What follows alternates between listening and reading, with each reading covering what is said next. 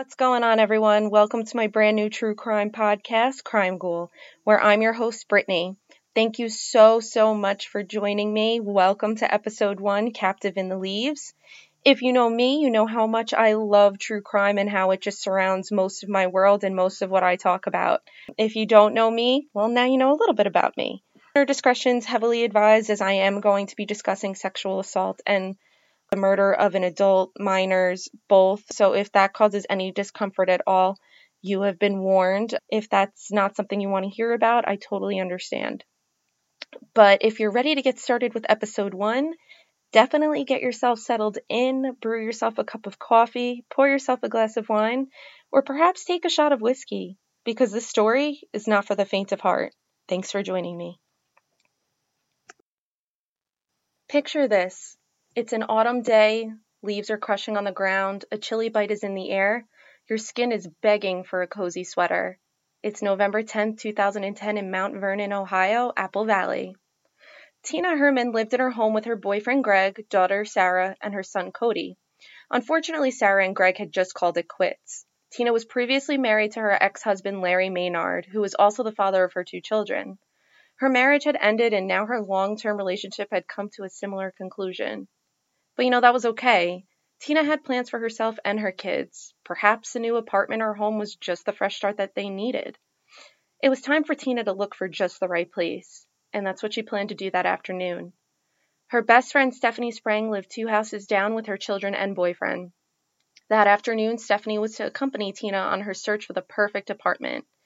That is, whatever apartment would suit her and her kids. But as fate would have it, there were terrifying twists waiting to interfere with Tina's plans. But before the darkness settled in on her world, her children Sarah and Cody would board their school bus and have a normal school day. Tina went grocery shopping and possibly to the tanning salon, we're not totally sure. But later she would meet up with Stephanie. It was noon when Tina arrived home with her groceries. However, she was not alone. Someone else, someone who did not belong, was also inside of her home. Before Tina could put her groceries or even mutter a scream, a man came charging at her from the hallway. The man was tall, he was toned, and he was really angry. Little Tina never stood a chance for what was coming. She ended up in her bedroom, and this is the last room of her home that she would ever see. The man had a blackjack in his hand, and he fiercely struck her in the head. For those of you who don't know what a blackjack is, that's all right. I actually had to Google it myself because I had no idea. But I guess it could best be described as a club or something you would hit somebody in the head, with something heavy and hard that would potentially really hurt them or knock them out. But later we would find out that the man was attempting to knock her out, so he could leave the house. But unfortunately, that's just not the way things turned out. And once again, before I continue the story, please understand that listener discretion is advised for the rest of the story, actually. When the man realized that he failed to knock the woman out, he reached for his hunting knife and he viciously stabbed Tina to death. As this occurred, a shocked and terrified woman screamed in the bedroom doorway. The woman was Tina's best friend, Stephanie. She had just gotten to the house to meet Tina for apartment hunting. The man sprung up and chased Stephanie. She ran into Sarah's room and tried to shut the door. But like Tina, she would not evade this encounter. She actually met a very similar fate, and she was stabbed viciously. The man used so much force when stabbing Stephanie that she died almost instantly. To be sure, Tina was dead as well.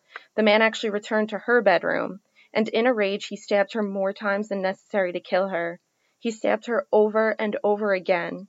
In doing so, he punctured Tina's lungs and other vital organs.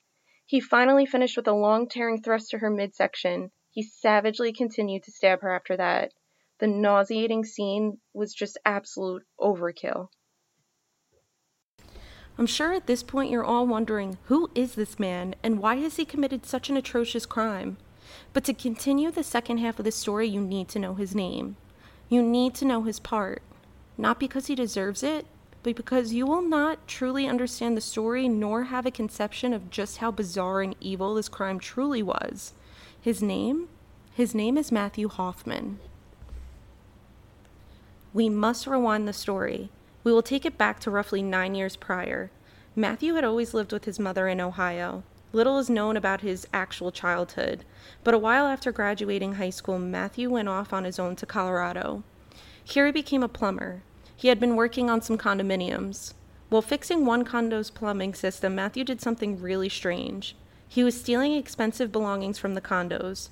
He was also living in one of them. While the owner was on vacation, Matthew would cook himself meals and use the man's jacuzzi.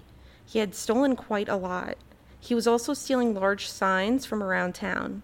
One night, Matthew had thought about his theft. He realized that his fingerprints were going to be all over that man's condo. He came to the conclusion that it would probably be best for him to burn down the condos in order to cover his tracks. He had no regard for the other inhabitants of these condominiums. Later, he would tell authorities that he figured the fire alarms would wake them up and that the insurance company would take care of it. Obviously, it's much more complicated than this, and many residents suffered the consequences of Matthew's actions, but he didn't seem to care. Matthew had used 10 gallons of gasoline to burn the place down. He stole a resident's car and fled the scene. He would end up telling authorities that he was just borrowing it. He headed back to his hometown in Ohio, but police quickly tracked him down. They got a hold of him by phone. They gave him a certain amount of time to turn himself in, and he was going to be charged for arson and theft. Matthew would serve his time, and on a reduced sentence, he would get out of prison within 8 years. He would write letters to the judge who sentenced him and explain how over the years he recognized the destruction that he had caused, and he felt so sorry for what he did to so many innocent residents. He explained that he had been ready to become a useful citizen to society again. Unfortunately, the judge would deem him ready to return to society. I often wonder what would have happened had he served his whole entire sentence. Where would this story be, and would it have ever happened? Now that you're up to speed, I can bring you back to 2010, just before Hoffman became a murderer. Matthew purchased a home in Mount Vernon, just 10 miles away from Tina Herman. He had a girlfriend who lived with him. Her son also resided with them. And for privacy reasons, I'm not going to mention the girlfriend nor her son's name. But for a while, things between them were okay. Matthew had a job as a tree trimmer, and he had good relations with his neighbors. The children often played together, and he would climb trees with them. Make sure you take note of his love for trees here, as it's definitely going to become important later. During the summer of 2010, Matthew became moody and irritable. He began to socially withdraw, and his dogs went missing. Concerned neighbors would ask him, "What happened to your dogs?" And he basically shrugged it off and said, "I don't really know." And I'm not sure about you guys listening, but if my dog all of a sudden up and vanished, I'd be going berserk and I'd be turning my whole entire town inside out. So the fact that he wasn't acting that way should have alarmed anyone and everyone. Hoffman started acting completely bizarre. He would set up squirrel traps, and after he would catch one, he would butcher it and eat it. That's right. He fucking ate squirrels. And if you don't think that's weird, just wait, because it's going to get a whole lot stranger. His girlfriend was obviously upset because Hoffman was eating squirrels, and he also started to barbecue them in their backyard. And I'm sure that was obviously embarrassing to her because the neighbors started to notice. And once the neighbors noticed the horrors of what was happening to the neighborhood squirrels, they no longer allowed their children to socialize with Hoffman, his girlfriend, or her son. I absolutely can't blame them. So quickly, Matthew's girlfriend became reserved. She stopped speaking with the neighbors. She went from being a social member of that neighborhood to absolutely silent, and that's goddamn sad. It's not at all fair what this woman had to go through. And it's not fair what her son had to see or go through. Hoffman would spend a little too much time in a hammock he hung outside. He lost his job, and they started to struggle for money. Matthew's girlfriend decided to pick everything up and leave with her son. One day she returned to Matthew's home so she could pick up some of her belongings when they both got into a huge argument. She said that the altercation lasted about 2 minutes. After that, she went to the police, and she, for some reason, decided not to press charges against him. And now I have no idea what I would do in the situation. I have no idea what she was feeling or going through, but I just wish she would have pressed charges. If she had, he might have been locked up again, and at least he would have been off the streets. But unfortunately, she didn't do that, and it's absolutely not her fault. She had no idea what monster was really to come. And from here on out, Matthew's story gets stranger and scarier. Once the girlfriend moved out, Matthew began climbing trees daily. He would stay perched in them for hours, just watching the neighbors and watching his community. He was like some creepy little bird. And as winter approached, he purposely had his electricity shut off. The neighbors knew this was odd because he loved computers, and he had talked about him a lot when he was social and before he had these weird episodes. They knew he valued his electricity, so why have it turned off? But I mean, I guess it could have been due to funds. He lost his job. I'm not really sure, but that's kind of what happened. And also, by November 2010, Hoffman turned 30. So now you know a little more context about Matthew Hoffman. So let me bring you back to our story. We are back to the present. We are right back to the crime scene that Hoffman had just created. At this point, I'm sure you're wondering where the connection is made between Hoffman and Tina Herman. It's really quite simple, but we don't know how true it is, so just take a listen. Matthew noticed Tina Herman's house due to the garage door being ajar. It was always left slightly open, or at least it was open when Matthew would see it. Hoffman would claim that he wasn't interested in anyone living inside the house, but he was interested in taking whatever valuables he could find inside of the home. So when Hoffman took notice that this house had their garage door slightly ajar, he took this as a welcome, come on in. He also recognized that Tina's neighbors were spread apart, and across the street there was a large patch of woods. This made it easy to slip in and steal valuables to make money off of. Hoffman decided that he was going to enter this house, and nothing was going to stop him. He got a sick thrill from being in quote-unquote normal homes. While the residents were away, he thought that this was just great fun, I guess. I'm not really sure, but honestly, this was enough to send chills down my spine.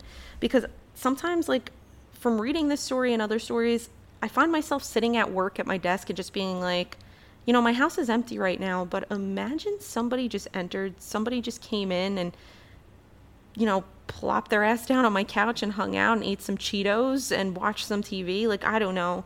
It really freaks me out. So I just couldn't imagine something like that happening, but it's enough to send chills down my spine. Matthew had a plan to get inside of this house. He was determined to get inside of this house. So on November 10, 2010, he left his car at the Gap Trail parking lot. This was just a few miles away from Tina Herman's home. So from this parking lot, he made his way on foot. He brought food, water, and a sleeping bag with him. He planned to stake out the home from within the woods. Now, I don't know about all of you, but being watched is one of my worst fears. This part really just makes me think back to the movie Scream, when Drew Barrymore's character receives a phone call from the infamous Ghostface, and, you know, they're talking for a while, and it starts to get really serious, like, not in a good way, like, intense. And he basically says, like, I can see you, like, I'm at your house, and everything, and she starts to get spooked when she realizes that he's not joking around, and she says, you know, my boyfriend's on his way home, so you better watch out. But he knows that's absolutely not true, and that he has full reign over what's to come. Or it reminds me of when a stranger calls and, you know, it's the babysitter who's getting the calls from someone weird, someone just breathing heavy and, like, taunting her all night. And she calls the cops, lets them know, and the cops call her back, and they're like, we trace the calls and they're coming from inside of the house. And she realizes that whole night she's being watched. That's just disturbing to say the least. It's just a predator stalking its prey, just getting ready to do what it wants to do with it. And this is exactly what was happening. He was sitting in the woods, just getting ready to take over that home when nobody was there. So soon Matthew fell asleep in the woods, and he was eventually awakened by the sound of Greg's car pulling out of the driveway. Greg worked at a Target warehouse, so he set off to work very early in the morning. Later that day, he had plans to go to his friend's house. He was going to stay overnight, and the next day they were going to go golfing. Greg would not be home for 2 days, and he was bickering with Tina on account of their failed relationship. So when he didn't hear from Tina, he didn't really think it was odd because they were bickering, and, you know, he just was not expecting to speak to her. Like, he was mad at her, she was mad at him. The relationship was over. He was going to blow off steam with his buddy and play golf, so he just didn't think it was weird when he didn't end up hearing from Tina. So once the car pulled away that morning, Hoffman fell back to sleep. And when I say this morning, it was like early in the morning. I think Greg would leave work around 3 or 4 a.m. But later on, the second vehicle left the house, and that was Tina's pickup truck. That was around 9 a.m., I believe, and by that time, the 2 kids were on the bus, and Tina was on her way to run her errands. So at this point, when Matthew realized that The pickup was gone. He didn't know who Greg was at this point, but, both cars are gone from the residence. It's go time. He's ready to carry out what he set out to do. Now that you know how and why Hoffman targeted the Herman residence, we can talk about what he planned to do with the women he just massacred, and how yet again his plans were about to go to shit. So, this guy allegedly went in there planning to steal things to profit from it and to get a thrill out of being in normal folks' homes when they're not there. But we really don't know how true this is. As far as we know, Matthew didn't murder anybody. He was only charged for arson and theft that one time. We don't really know anything about him murdering anyone, so I guess we could take it with a grain of salt that he was telling the truth, that he really didn't go there planning to kill anybody, just to steal from them. But as we know, he brutally just murdered Tina and Stephanie, and now he wanted to be sure that they were dead, so when he checked on them and made sure, he decided to drag their bodies to the bathroom, and he left streaks of blood all over the floor. He planned to dismember... he planned to quote-unquote process them. Later, when he would speak to authorities, he wouldn't use the word dismember, he called it processes. Processing, as in, like a meat factory processing. And I guess this is his way of dissociating from what he actually did, or mitigating the severity of his crime. Perhaps it made him feel better, but regardless, I hope he never feels better ever again after the shit he did.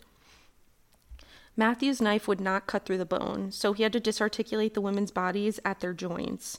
And obviously we know from his hunting and killing squirrels, he was probably skilled at this. So the blood pooled up in the bathtub, and it was a scene straight from a horror film, the stuff nightmares are made of. And using plastic garbage bags that he found in the kitchen, he began to bag the disarticulated body parts. The family dog wouldn't stop barking, so of course he had to kill the dog too. And just fuck you, man. You kill a dog, it's game over. We just don't deserve dogs as it is, and this guy's just really on my shit list. So Hoffman found motor oil in the house and poured it on the largest bloodstains. He planned to burn the whole house down to hide the evidence, and his logic told him that even if the whole house failed to burn to ash, at least the most incriminating evidence would be gone. Just like the crime he had committed at the condos, he had stayed in an isolated home that did not belong to him. He planned to steal valuables, and now he planned to burn this place down too. The only difference? Now he's a murderer. Matthew would recount to authorities that he never knew anyone in the house, and that he had only planned to steal valuables. He never planned on killing anyone. He would tell officers that he panicked, and it resulted in this monstrous disaster. Tina and Stephanie had interfered with Hoffman's plans. He improv'd, and now he had to plan to rid of everything, but things were about to get even messier and darker. Matthew was in the bathroom when he heard, "Mom?" The children had come home. Sarah and Cody rode the bus home that day like any other day. Little did they know that they were about to get greeted by a monster. Once they walked through the door, things seemed off-kilter. Their mom had always greeted them when they got home, but today was different. They saw grocery bags on the floor and a small amount of blood in their mom's pristine home. They knew something was chillingly wrong. They called for their mom, and out came a large man rushing their way. Sarah managed to dart and slip past the stranger. Cody was not so lucky. Cody ran from the front door, and in an instant his life was unapologetically taken. Hoffman had stabbed his knife directly into the back of Cody's head. He fell to the floor. Matthew's attention immediately jumped back to the girl. He busted into her room as she was trying to dial 911 on her cell phone. He raised his knife, and for reasons unknown to even himself, he was unable to kill Sarah Maynard. Instead, he grabbed her, and during the struggle, he nicked her finger with his knife. He then sliced the electrical wiring from her bedroom fan. Using this, he bound her hands together. And using random material that he found around her room, he gagged her. Hoffman carried her into the basement, and he found a sled and cut the string off and bound her legs together. He then put a pillowcase over her head and brought her back upstairs. He put her down on the kitchen floor and left her there. Hoffman returned to the bathroom to finish carrying out the work he had in front of him. And Sarah, sitting on the cold kitchen floor, wondered apprehensively what happened to her brother and her mom. Thoughts were rushing through her head, dark thoughts. Like, when he returns, is he going to kill me? Sarah could hear weird noises coming from the bathroom. The sink was running, the toilet flushing every so often, and this weird man could be heard walking around and going through their cabinets. Sarah began contemplating how she was going to survive. She knew she must survive. The man finally returned after a long time. He told her not to struggle. He also told her not to scream, or he would kill her.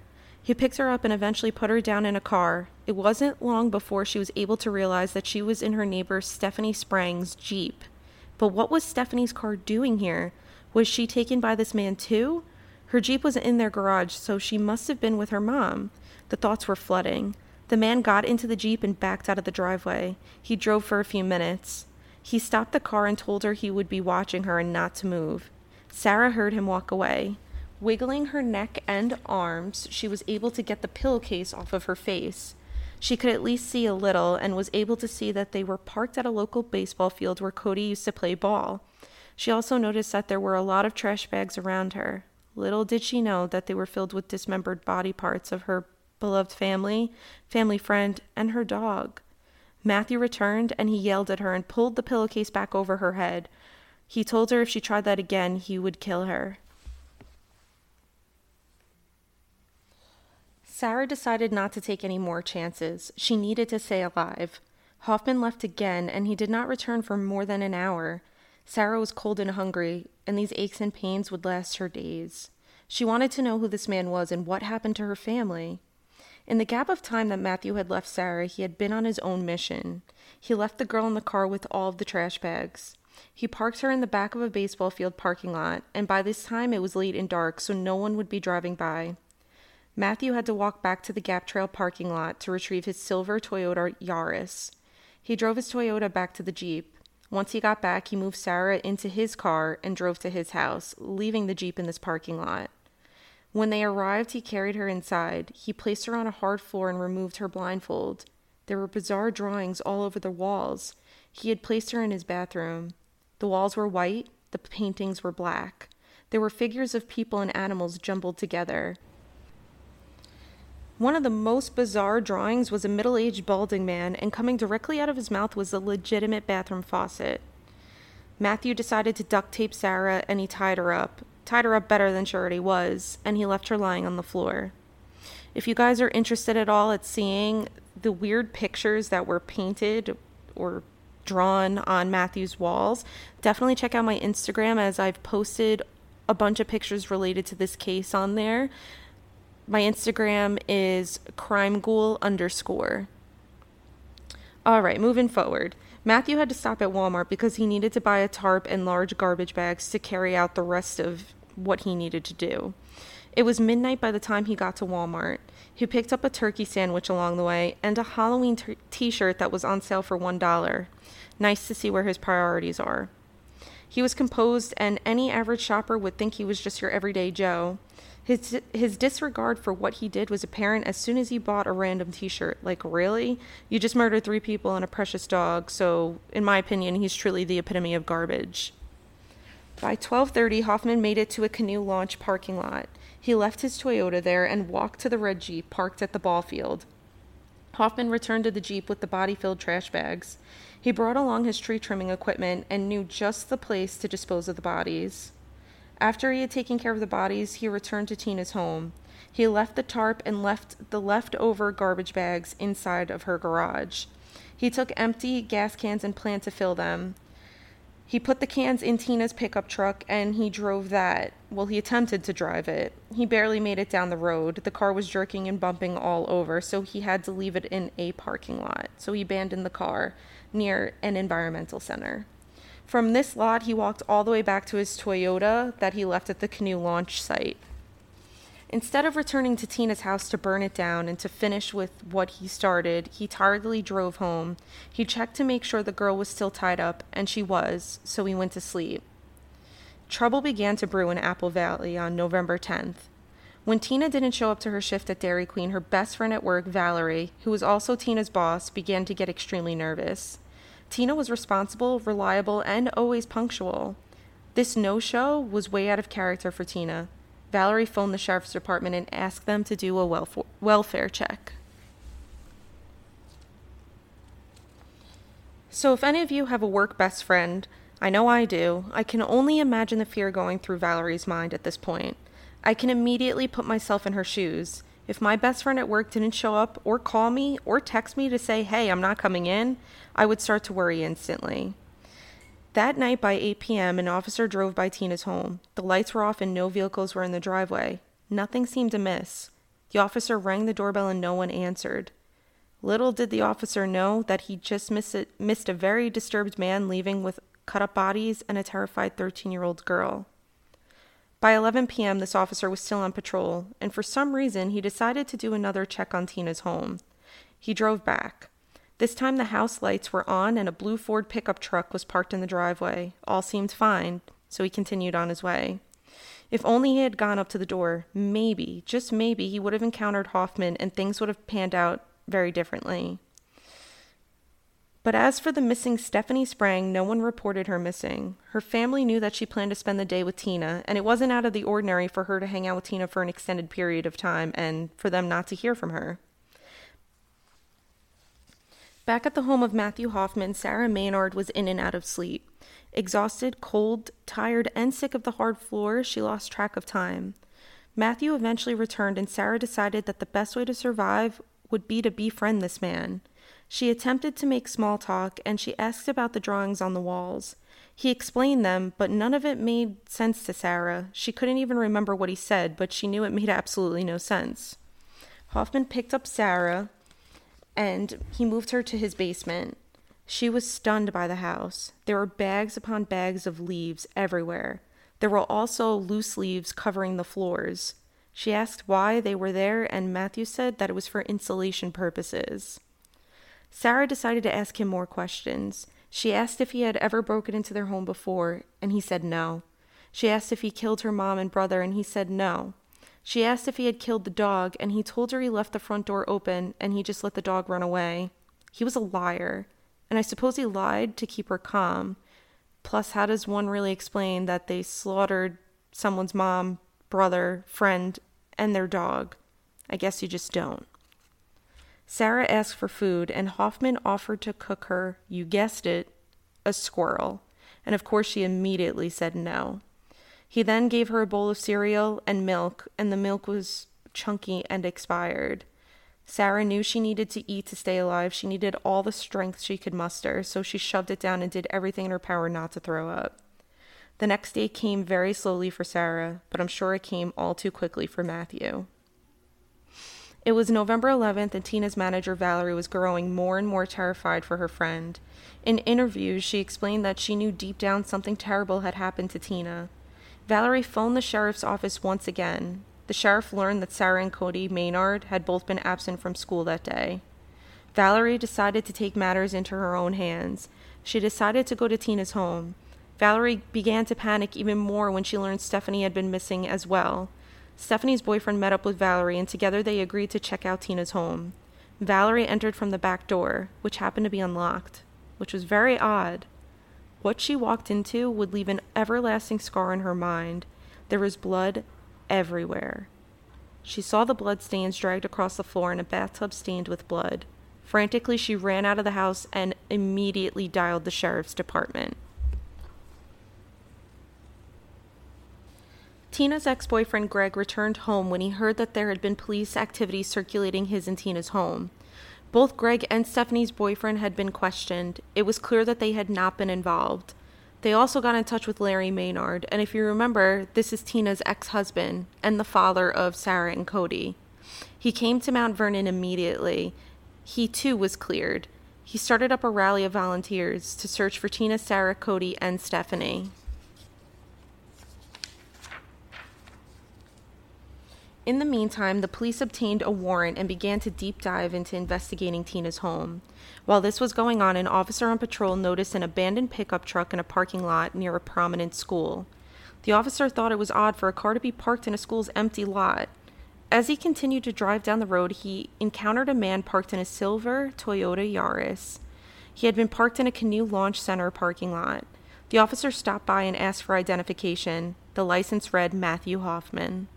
He asked Hoffman what he had been doing there, and he stated that he was waiting for his girlfriend, Sarah, to get off of work. Yup, that's right. Hoffman stated that he had been waiting for his girlfriend named Sarah. He couldn't even think of a name other than that of a missing girl. Lucky for him, this patrol officer thought nothing of the name Sarah. At least not yet.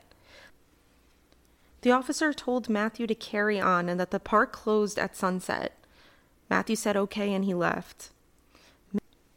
Once again, Matthew's plan had been ruined. He was making his way back to the gas cans located in the abandoned pickup truck in the school parking lot.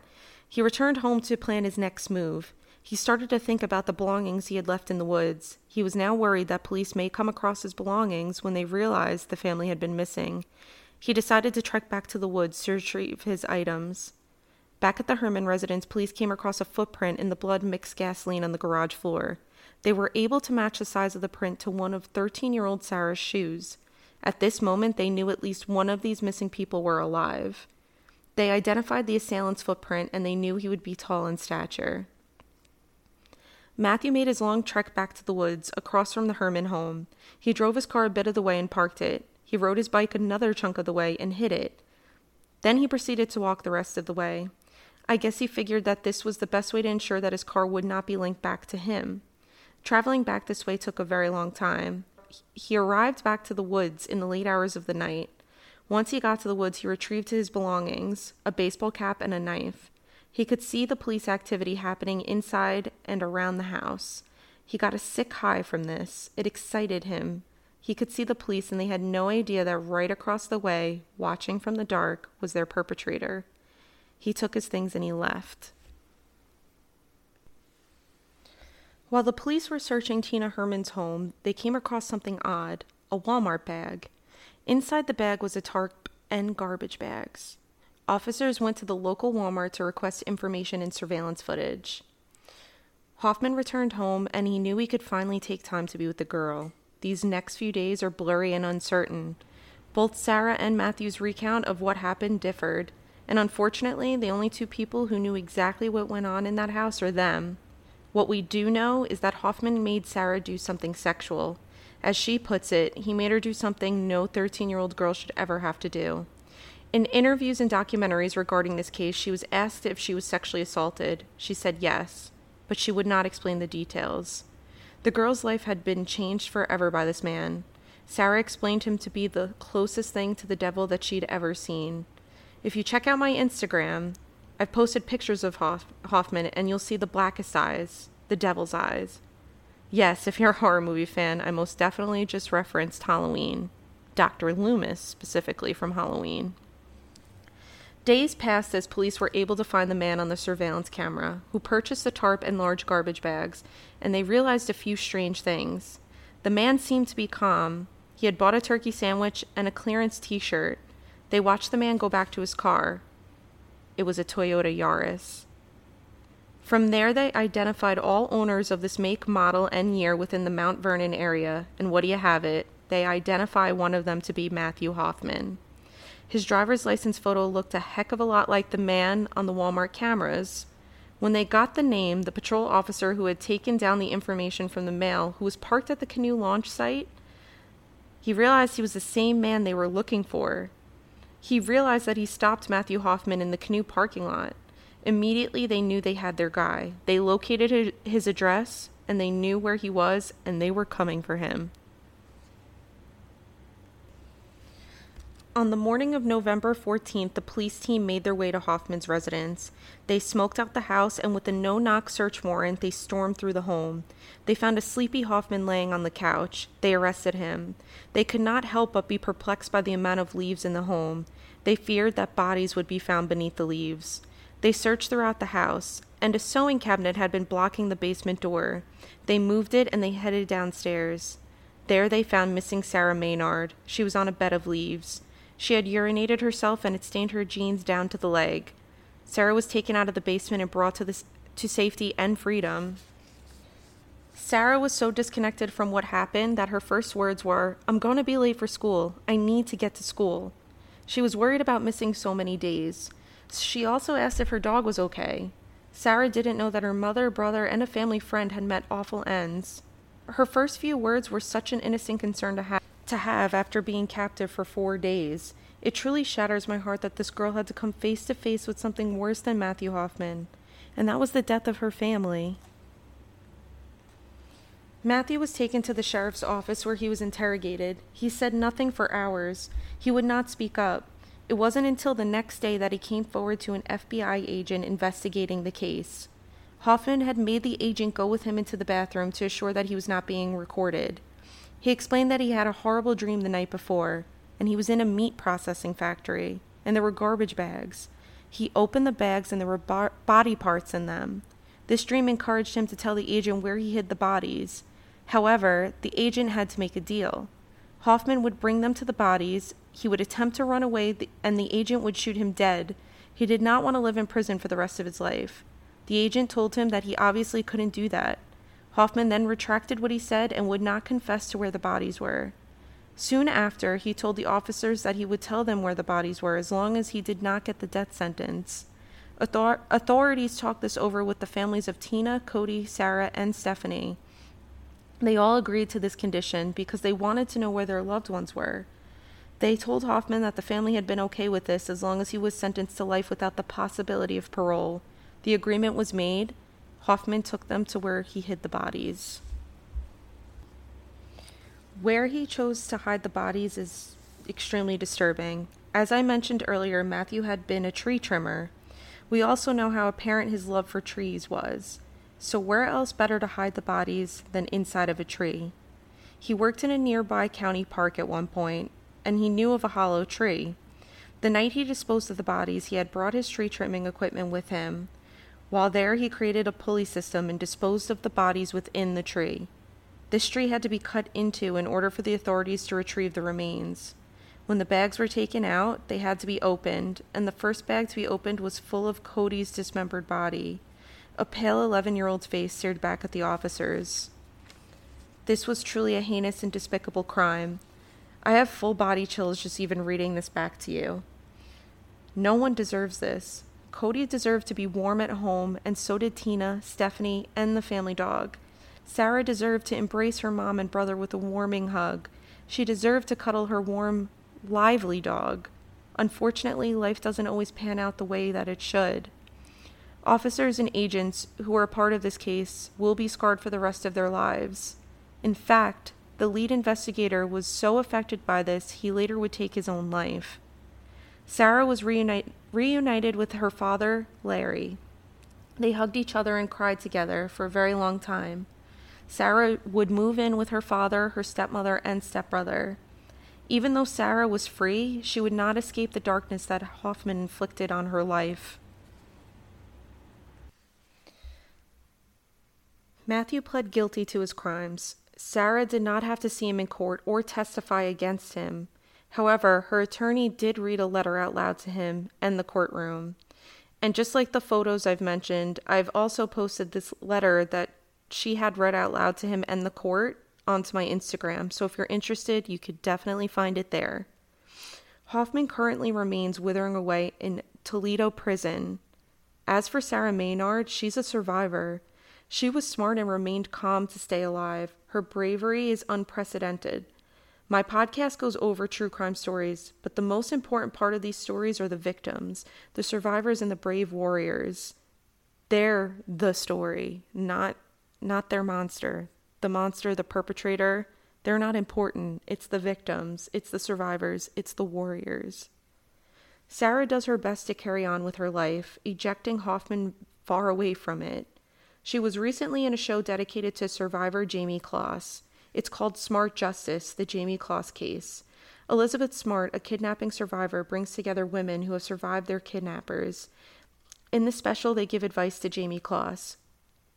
Just like Sarah, Jamie was abducted and held captive at 13 years old. Jamie's parents were both killed by her captor. These women share their stories and empower one another. The show gives an understanding of what happens to these survivors after they are rescued. It's truly remarkable.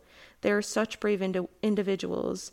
Definitely take a look. You can rent it from Amazon. I'll leave you guys the link in the show notes in case you're interested. I got much of my information from the book The Girl in the Leaves, written by Robert Scott, Sarah Maynard, and Larry Maynard. This book is great because Sarah and Larry experienced everything.